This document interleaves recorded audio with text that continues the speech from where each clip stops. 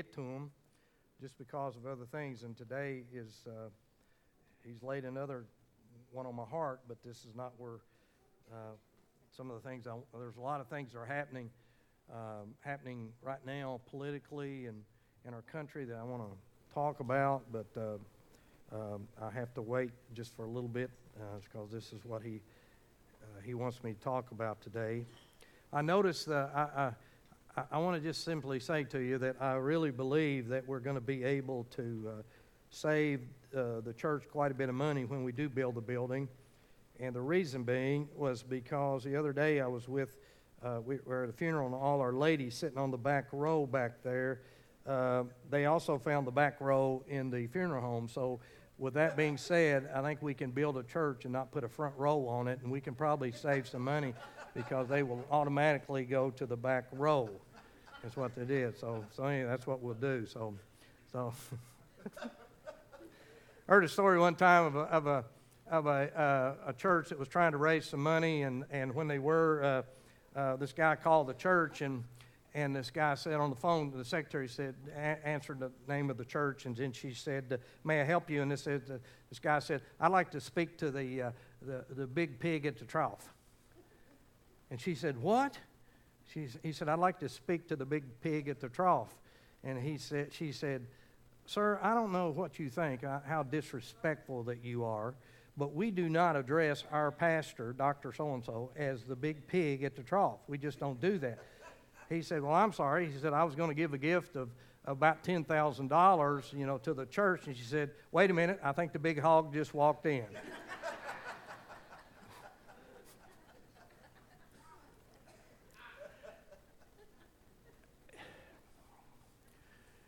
One of the things I think that people have a problem with, I want you to turn with me over to the book of Acts. One of the things I think that people have a problem with in the day that we live in, and the reason we've got so many people that are depressed and they feel like their life is here and there and everywhere and they just don't know what to do, is because they don't have a purpose in their life. They don't see that purpose. And yet I believe that once Christ comes into your life and He saves you for all eternity, one of the things He does, He starts putting a purpose in your life. He doesn't call everybody to be a preacher. He doesn't call everybody to be a missionary or anything else. But He calls you to do what He asks you to do. And in that essence, He gives you a mission, or He gives you a purpose in life. I also believe in that, and as He has worked in my life, that He gives you visions and He gives you thoughts, He gives you dreams. And if you stay faithful to those things, He will bless you in those things. I read in the book of Acts, and we'll start reading. I'm only going to read 2 verses, and it's in Acts 26. And listen at this as I read verses 19 and verses 20. This is the Apostle Paul, and listen to what he says. He says, "Therefore, King Agrippa, I was not disobedient to the heavenly vision, but declared first to those in Damascus and in Jerusalem and throughout all the region of Judea, and then to the Gentiles, that they should repent, turn to God, and do work befitting of repentance." Paul says, I was not disobedient to the heavenly vision or the dreams or the vision that you gave me. Let's pray. Father, I pray that I can make this plain, and I pray this would help us today and give us such a purpose as we live our lives, and we know that it is in you that we live and we move and we have our being. That, Father, that if we, as the Bible teaches us over in the book of Colossians, that if we have come to the place that we've been raised with Christ, that we are to seek those things which are above, where Christ is sitting at the right hand of God. Give us a vision of how each one of us can build your kingdom. This is what you ask us to do. You've asked us not only to do that. Sometimes, Father, there are people that come to me and want to know what ministry and get involved in ministry. But, Lord, right off the bat, I would tell anyone that Jesus has already commanded us and given each one of us a ministry to go to the highways and the byways and compel people to come into the house of God before it is everlasting too late. So I pray that you'd be with us today. And so, Father, may the words of my mouth and the meditation of my heart be acceptable in thy sight, for you're our strength, you're You're our redemption. You're our everything, Father. And as we've said so many times, we can't do this without you. So please, Father, be with us, we pray, and we ask this in Jesus' name. Amen. When the Apostle Paul had his conversion experience on the road to Damascus, the Lord had to knock him off his horse and blind him. Now, some people think because their experience was quiet and maybe they didn't have that road to Damascus type of experience, that maybe their experience is not as real. But let me ask you a question here. Why would, if you really trust Christ and believe who He is and He's the truth, why would God have to knock you off the horse and blind you in order to get you to do that? And so sometimes I think that, and I think Paul would agree with me, that if, and it's amazing to me, just like the prodigal, when the prodigal came to himself, the first thing he remembered was this. He remembered that his Father in heaven was good and that the servants in his Father's house had it better than most people. And you know what? There's how many people in here could testify to the very same thing? That you had come to a place in your life when you finally turned your life over to Jesus, and all of a sudden you begin to realize how much He loved you, cared for you, and He had a purpose in your life. And so this is what's happened to Paul. In Acts 9:6, Paul was frightened to death. He asked the question, and the question was this. When the Lord did this to him, He asked him simply, "What do you want me to do?" What do you want me to do? That's the same thing I think that we all ask. Lord, what do you want me to do? When you and I came to Jesus, maybe we did not have a road to Damascus experience, but Christ came in. And whether we verbalize it or not, we also wanted to say, Lord, what do you want us to do? What do you want me to do in my life? I work in a factory. Lord, I work in a hospital. I'm on the road. I do all these other kind of things. But Lord, in that, what do you call me to those things? Okay, Lord, how can I use this? Or what do you want me to do in this? I had a good friend that was in the used car business that believed that God had sent him there, because there was so many problems and things there that he said that God sent him to those group of people. I've always had this vision of someday putting a trailer out there at 96 truck stop and putting it out there early in the morning and let our men go out there and just do devotionals. Because think about it, there's all these different people all over the world, everywhere, that would never don the door of this church. Those truckers that drive these roads all the time that we depend on, they can't be in church like you and I do. There are nurses that have this kind. I'm telling you, there's all kinds of people out there. We went one time up to Preston when they had the court day, and I realized then as I saw all these people that were grabbing their stuff and putting their stuff away, they'd been there Friday, Saturday, and Sunday, and they were packing up to go to another place. Here's this whole vast number of people that we're not reaching, and I feel like that's what it was in Jesus' day. The Pharisees had the church so locked down that you couldn't even, a shepherd or somebody couldn't get in the church. That's why I think the Lord announced His first announcement that His Son was born to a group of shepherds. The very ones that were not allowed even to come, they were considered unclean. They were allowed to go there. And so Paul, now nearing the end of his life, has been taken before King Agrippa, and he was taken there. He was arrested because a group of Jews were continually trying to kill him. And in fact, there were 40 men that took an oath that said, we will not rest until the Apostle Paul is dead. And so here he is in prison, and he's now there, and now they have transferred him to Agrippa. Eventually he will go to Rome, where he'll be beheaded. But now Paul, nearing the end of his life, has been taken before this King Agrippa, and he's also known as Herod Agrippa II. And Paul testifies to Agrippa because Paul never got tired. He never got tired of coming to the place in his life where he told people how he got saved. Amen? And I believe with all my heart that ought to be the very same thing in our lives, that we should never get tired of telling people how the Lord came into our life and He saved us.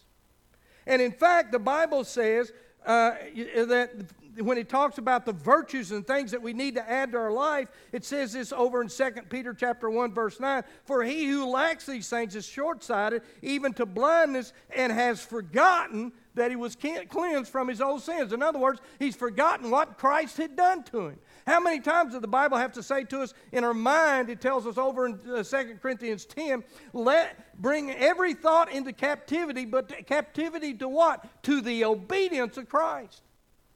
God wants me to remember every day that Jesus loved me enough that he died for me. It ought to be paramount in my life.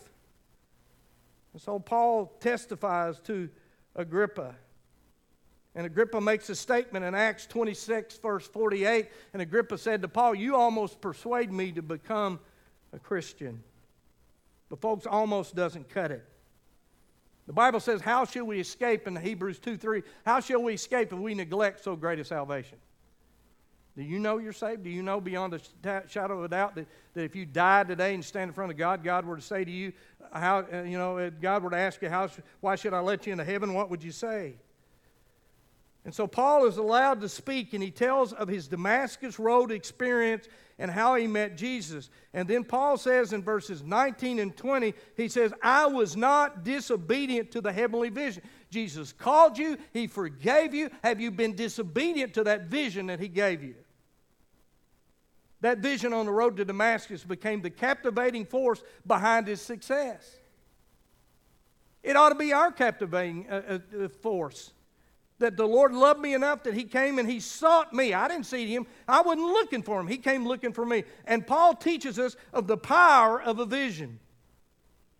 We all know what Proverbs 29:18 says. It says, where there is no vision, people perish. Where there is a church that has no vision whatsoever, if we don't see the future, if we don't come to the place that we understand why God's got us here. He didn't just come out here to make us comfortable, so that somebody wouldn't sit in your seat. He didn't just come here so that I can just go on and live my life and every now and then I'll go pay my dues or whatever, I'll go to church or whatever. He didn't come to do that. He came to revolutionize and change your life. He came to the place that everything you do in business, in your home, everything else is controlled by Jesus Christ.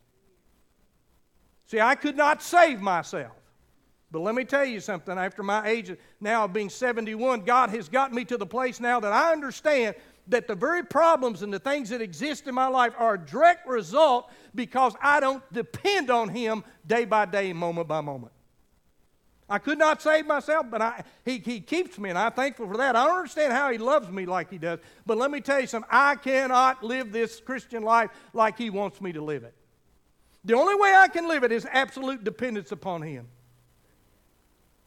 And so we know what Proverbs 29 says, that where there's no vision, the people perish. Now, the New King James Version is closer to the Hebrew word. The vision is translated, and here's why it's translated. It's not translated vision, it's translated revelation. You show me a church that doesn't have a vision or revelation, they're going to die on the vine. And then they can't figure out why they don't have crowds of people or whatever else. And it's not the number of people that the Spirit of God doesn't move. That there are churches that simply the baptismal waters have not been stirred for I don't know when. They can't know the last time that they had somebody walk the aisles and be saved. That they don't know. The people sitting in the pews don't know the number. They can't remember the last time they really had a prayer answered. You know?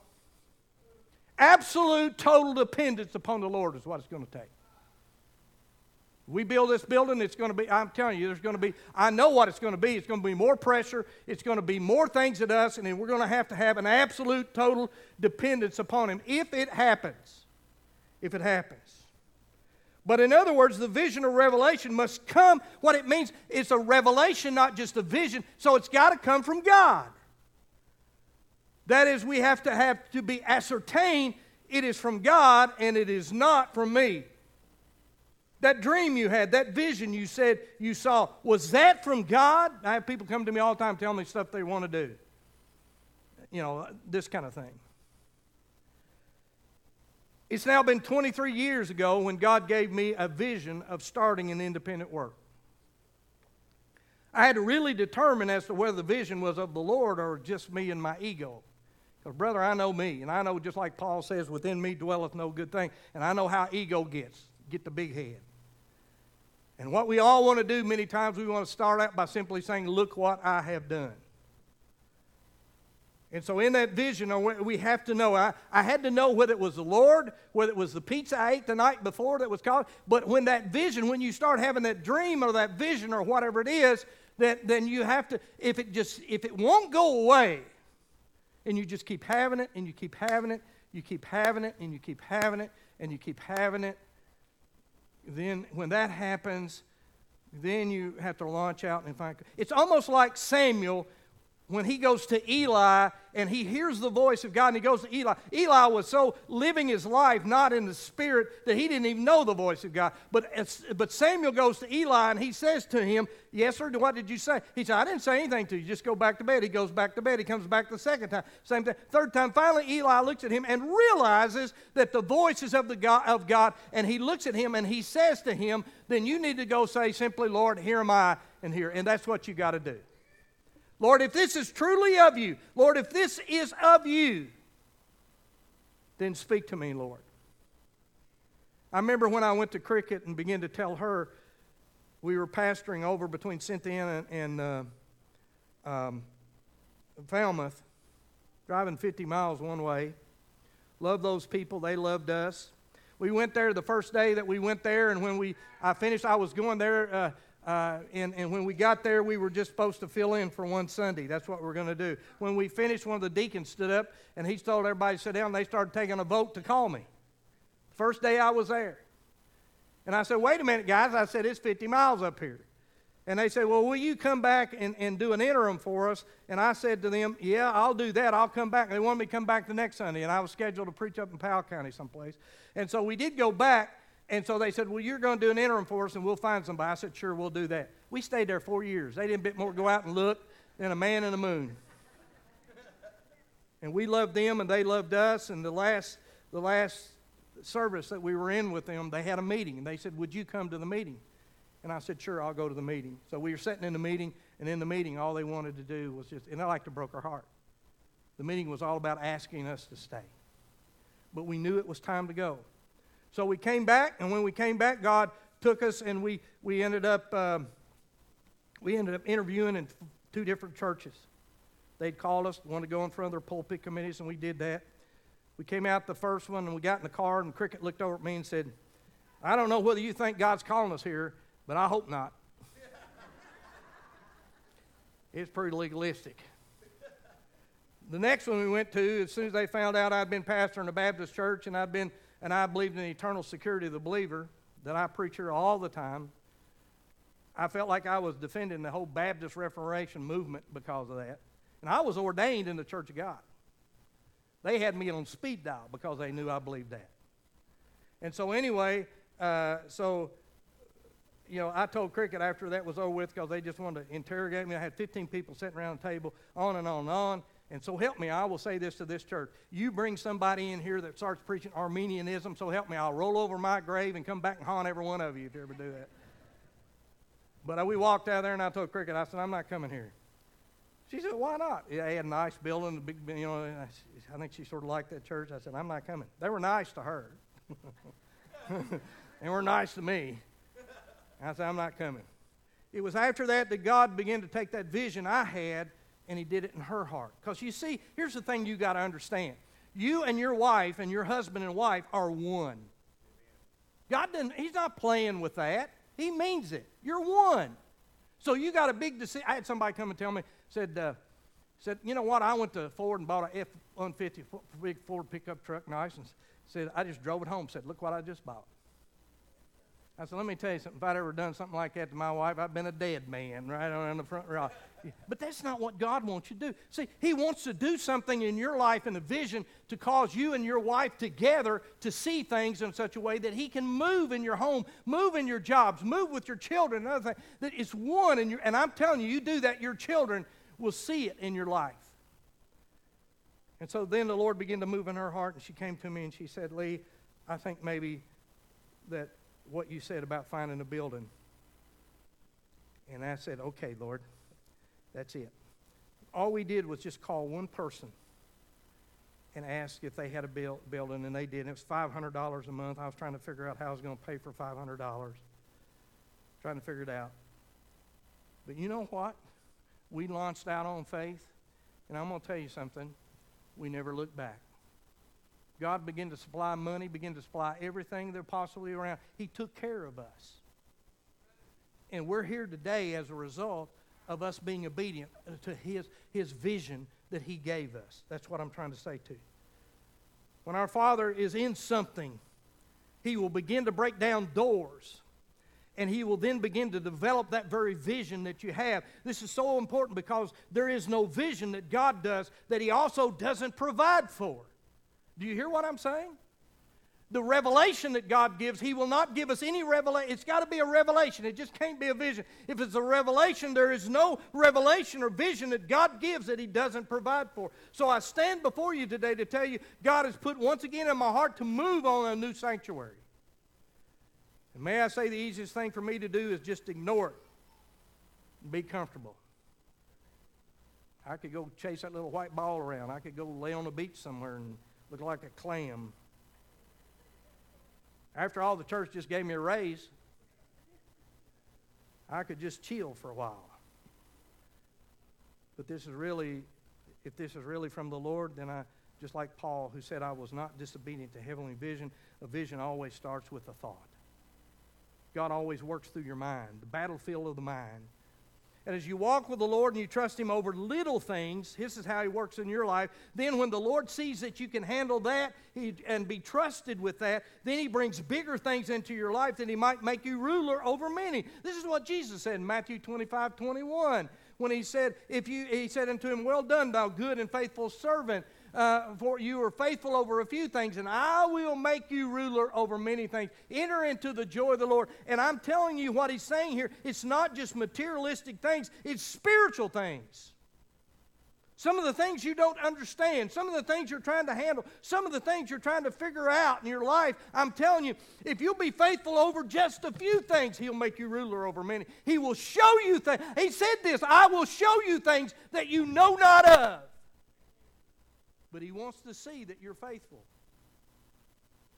Why? When God answers prayer, here's what He's looking for. When He answers your prayer, He's looking for this. He's looking to see that He can trust you with the answer. Amen? He wants to see if He can trust you. Our history, our walk with the Lord becomes a vision. It always draws on your history or your faith in Him. To have a vision or to have a dream of what God, it always draws on your history or your walk with Him. When David went up against Goliath, Saul asked David for his credentials. And listen to what he says in 1 Samuel 17:31-36. David says, now when the words which David spoke were heard, they reported them to Saul, and he sent for him. And David said to Saul, let no man's heart fail because of him. Your servant will go and fight this Philistine, Goliath. And Saul said to David, you're not able to go against this Philistine for fight with him, for you're just a youth and as a man of war from his youth. Listen to what David says. But David said to Saul, your servant used to keep his father's sheep, and when a lion or a bear came and took the lamb out of the flock, verse 35, I went out after it and struck it and delivered the lamb from its mouth. And when it rose against me, I caught it by the beard and struck it and killed it. And verse 36 says, your servant has killed both lion and bear. This uncircumcised Philistine will be like one of them, seeing he has defiled the armies of the living God. What's David saying? Listen, what David did in private was the preparation for him to display his faith in public. Oh, you're not listening to me. Listen to what I said. I'm saying to you that what David did in private was the very preparation for him to do in public. Listen, our strength to stand in public life and the decision making is determined in our private life and mostly on our knees. David had a history of revision. And is that not what Jesus said to us? He said, when you pray, do not pray in front of men, but go into your closet and pray. And then what does He say? He says, when you do that, my Father will reward you in public and openly. Our strength to stand in public life and decision making is determined in our private life and mostly on our knees. And David had a history for a vision. I believe here at Grace we have a history of how God brought us together, how He found us a building one time. We prayed and prayed and prayed. And when we prayed for a building, and we saw this building that we were in for a lot of years, and we went down there and we talked to the owner, and he said, you can't have it. Said, we've already leased it out to other people. The city's paid us a 3-month rent for it, so they're putting an entrepreneur building in there. And I said, well, can we at least go look at it? He looked at me crazy, and he said, yeah, you can go look at it. You can't have it. I said, well, just let us look at it to get out of it. We went over there and looked at it. It was filthy and dirty and everything else. And when he got back a whole lot better building than what we gave him when it was over with. But we stood there, and we saw the cars go by and the people go by, and we just prayed, and we said, Lord, listen, if this is where you've shown us, if you want us to have this building, Lord, then here's what you've got to do. You've got to do it because he's already told us we couldn't have it.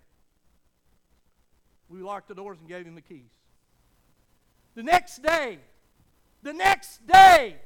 the Winchester Sun comes out with a headline that the city had lost their grant. I called him up and I said to him, I said, I heard the city lost the grant. He said, yeah, I know. I don't understand what's happened. Well, I did understand what happened. My Father in heaven heard, and that's where he wanted Grace Bible Church to start. Amen. Then I heard that the bank was all upset. They just built a $2 million building next door, and here a bunch of fly-by-night people were coming in there starting a church. Beverly Hillbillies was moving in next door to their $2 million building. So I went to see the president of the bank, and I went and I walked in his office, and I said, hey, I want to talk to you. I said, listen, we're going to do it the right way. We're going to build a place and have a nice place where it'll make you proud, make your building look good. He said, no, I'm not worried about it. Then he looked at me and he said, let me ask you something. He said, you don't use that back lot during the week, do you? And I said, no. He said, would you let my employees park over there behind that during the week? I said, well, yeah, we'll let them. He said, okay, if you'll let them do it, then you can use our parking lot next door, right next door to and you can park over there every Sunday. And then he said this, and in that back lot back there in that gravel? I said, yes, sir, it is. He said, we'll blacktop that for you. Didn't cost us anything. Then we wanted a house. We wanted a house for, and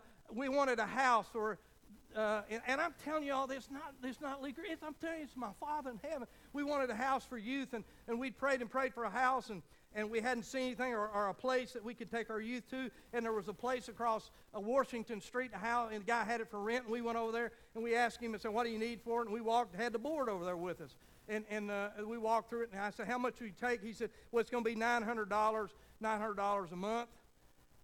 And I said, well, we come out of there, and the board said, okay, Lee, what are we going to do? I said, I got to tell you this, I'm not at peace.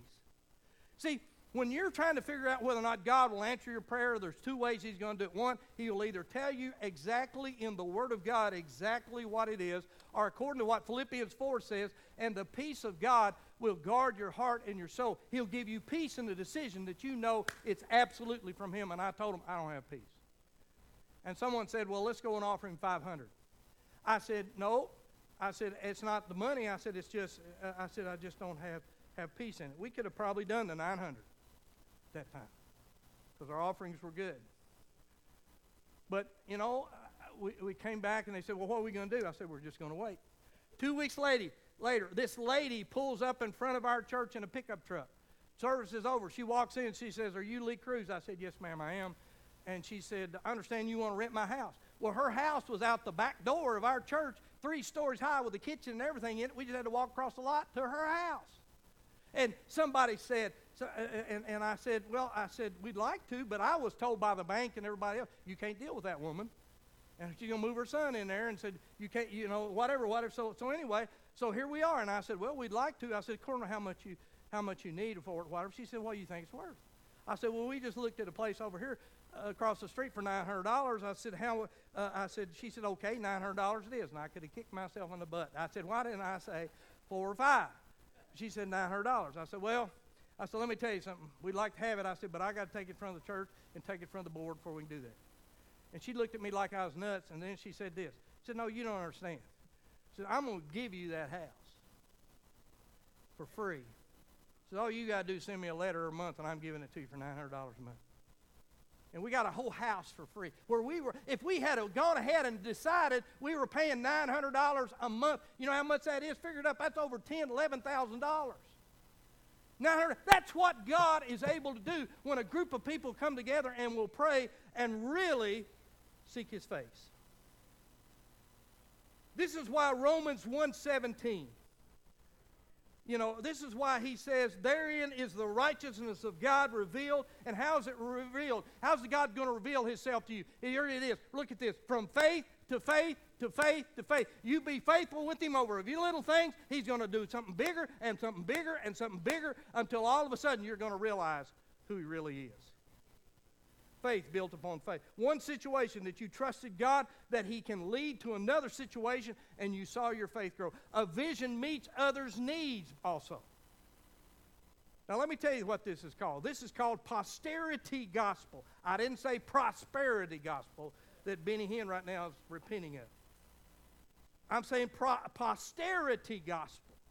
There is some decision that needs to be made for the posterity of our church. Something essential for multi-generational impact. Positively will serve Him, and future generations will be told about the saving gospel of the Lord Jesus Christ.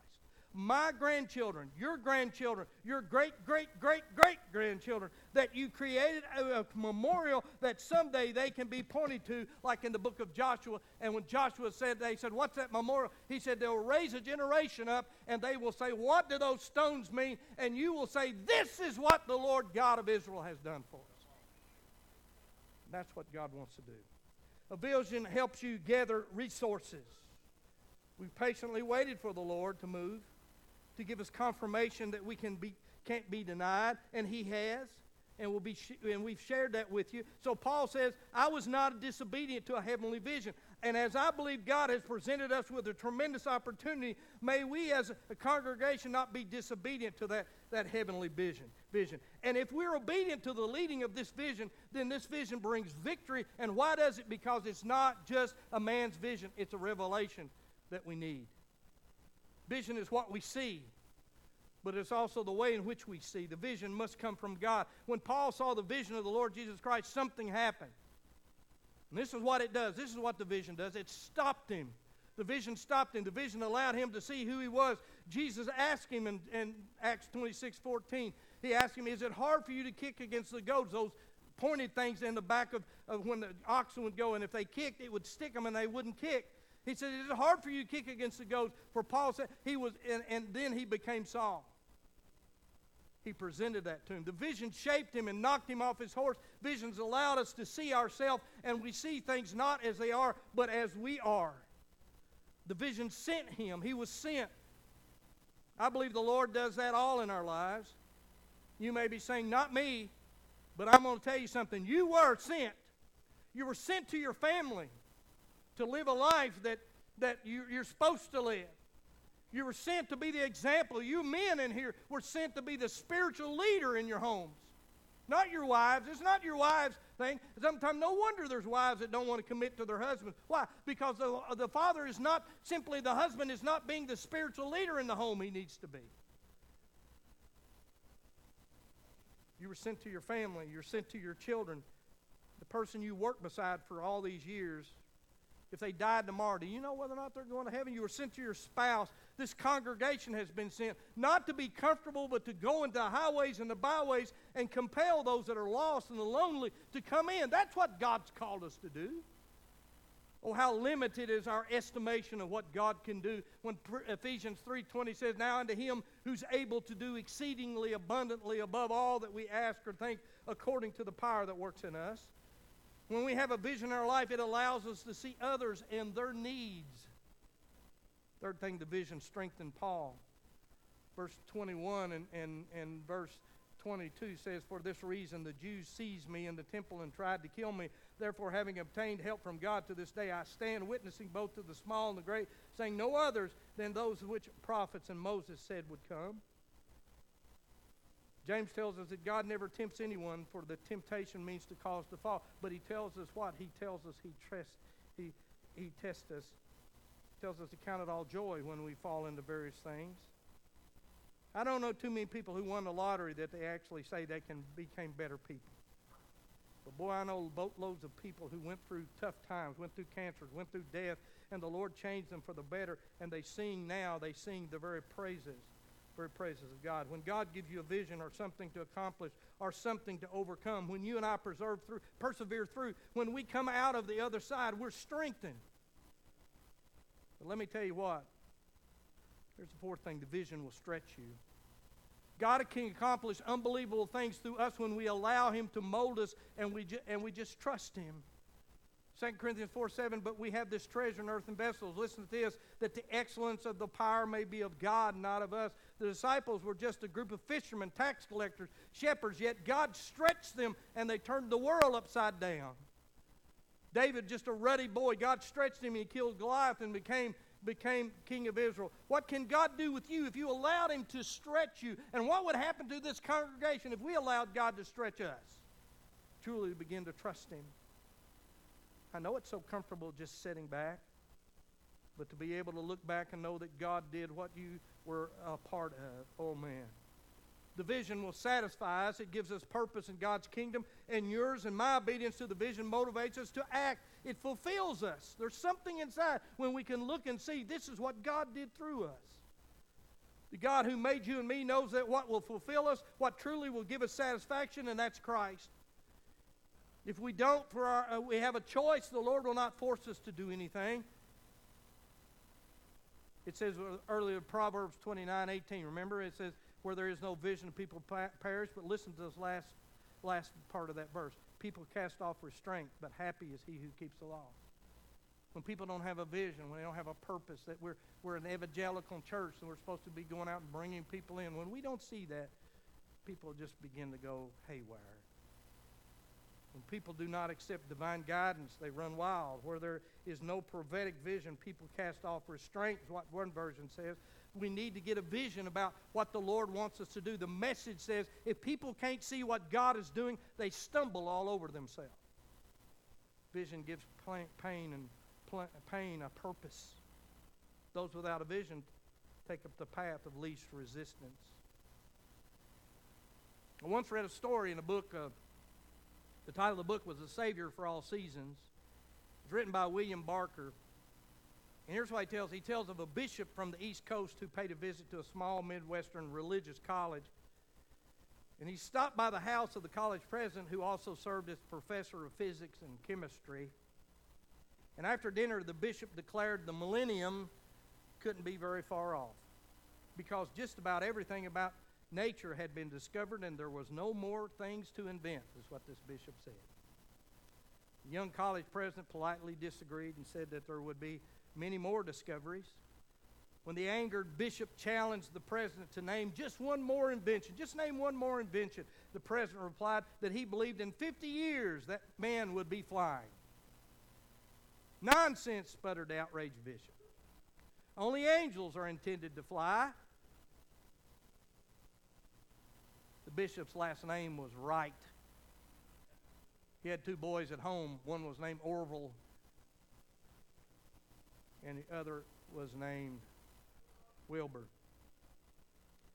The Apostle Paul prayed that the eyes of our heart would be enlightened. I gave our board members some tapes several months ago to listen to, tapes from Sagemont Baptist Church in Houston, Texas. This church has raised millions of dollars without going in debt on anything. And how they did this was only by God's grace. Dr. John Morgan, his pastor, one of the board members slipped in, I think it was Mark, I'm not sure, slipped into my office and stole my tapes one time, and I couldn't find them. So I called out there to Sagemont to order some more tapes, and when I did, they said, well, we'll send them to you, send them for free, so they sent me some more tapes. But I asked about their pastor. I said, well, I figured no, he's still there. 50 years he's been at this church. Don't think I'm going to make 50 here. But anyway. But the stories, see, this is what I want to experience here. If we do this, it's not just building a building, guys. It's what we can experience about the Lord, what we can see in the Lord. He says that one time they were trying to raise some money to build a building, and when they did, says he looked out there and said he was trying to, he was real serious, and everybody trying to tell him about raising money. Said about midway back in the church, there was this little bitty boy, and he was standing on the pew, and he was doing this, raising his hand like this. And he said, I'd look over here, and I tried to ignore him, and said he would be over here doing it again. I went over here, he'd still be doing it. He'd be doing it here, doing it here, doing it here, doing it here, doing it here. And said, finally, he said, I just got exhausted from it, and I said, John, what do you want, son? What do you want?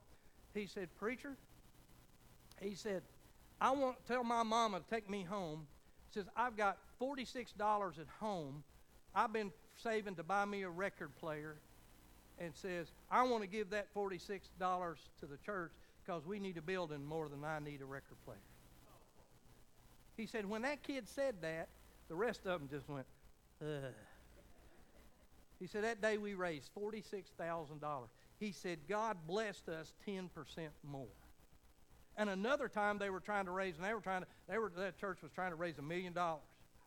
And people were giving because they really believed that that's what was really taking place. And said people had given and given, and they just hadn't made it yet. And said, so when they got ready to do it, said there's one little lady came forward in the church, and she said, he said, so what can I do for you? She said, preacher, says, I don't have a lot of money to give. Says, but my husband gave me a ring for Christmas. And I want to take that ring, and I want to give it to the church. And he said, I looked at her and I said to her, are you sure you want to do this? She said, yes, sir, I really want to do this. And she took that ring off and handed it to him. And other people saw her. He said, I hadn't made it to my office yet, and somebody come up to me and said, preacher, said, let me see that ring that woman gave you. He looked at it, and he said, what do you think that's worth?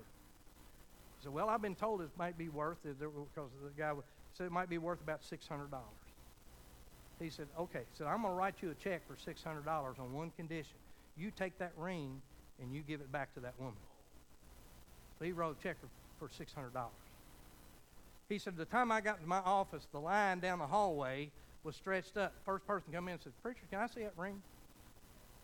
Said, it went on and on and on and on and on like that. Says, what do you think it's worth, $600? He said, the next morning when he got to church, said there was a doctor there in town. Says, I pulled in the parking lot. That doctor was sitting on his hood of his car. Wait. Says, I pulled in. He said, what can I do for you? He said, you still got that ring? He said, yeah. I said, what do you think it's worth? About they're telling me. Said, I wasn't going to tell him I had sent that ring back, $600. So get $600. He said, okay, so I'm writing you a check for $600. When it was all over, they raised $6,000 something off that woman giving that ring. Now, let me tell you the rest of the story, though. He went in his office, and he didn't believe it, and one of his pastors came in and said, preacher said, I heard that whatever that lady's name said she had a rough time at home. She went home, and she told her husband what he'd done, and said he was really upset. He said, you call her and tell her to come on in here. So she came in, and it said all she said was, said, Pastor, wasn't that a glorious night? All people giving and everything else. And she said, oh, yeah. I said, oh, yes. He said, yes, it was. He said, but I got to tell you something. You know that ring you gave me? Yeah. He says, we've raised $6,000 something with it, and everybody that came to me told me I had to give it back to you, and I'm giving it back. And she just sat there and just wept. And she said, oh, preacher, I don't know what to say. She went home and told her husband what had happened. He came back with a check for $1,000. Not only that, he got saved. You see what I'm saying? It's not just about giving money that we're going to try to raise whatever. Here's what I'm saying. If we are faithful to the Lord, what can God do with this congregation? What can he do with us? You know? What can he do with this congregation? What could we do in else of this? So if we decide to do this, what can God do with this congregation and with your life could be a life-changing experience for you and your family and those who watch from afar. Let me tell you something. You know, this past week as I went to, I did Walter's funeral, the funeral director came up to Lee, said, Lee, I need to see you in my office. And I went in the office. He said, this lady came and gave me this and says, he told me that you need to see this. And I said, well, okay. He said, no, you need to see it. I opened it up. It was a check for $5,000. You know, There are people, and listen, we've already been given $15,000 to $20,000 from people, and already people that are not even part of our church, guys. Why? Because they're watching to see what we're fixing to do. What we're fixing to do. And I believe that with all my heart and soul. But you know what the most important thing of all is? That you're saved. That you come to a place of knowledge of Jesus Christ. That you know Jesus more than anything else. Whether we build this building or not, that's not it. It's whether or not you're ready to go to heaven. Because Jesus may come before this building gets built. He may come before we walk out of this building tonight. And I believe that with everything that's in me. He's coming.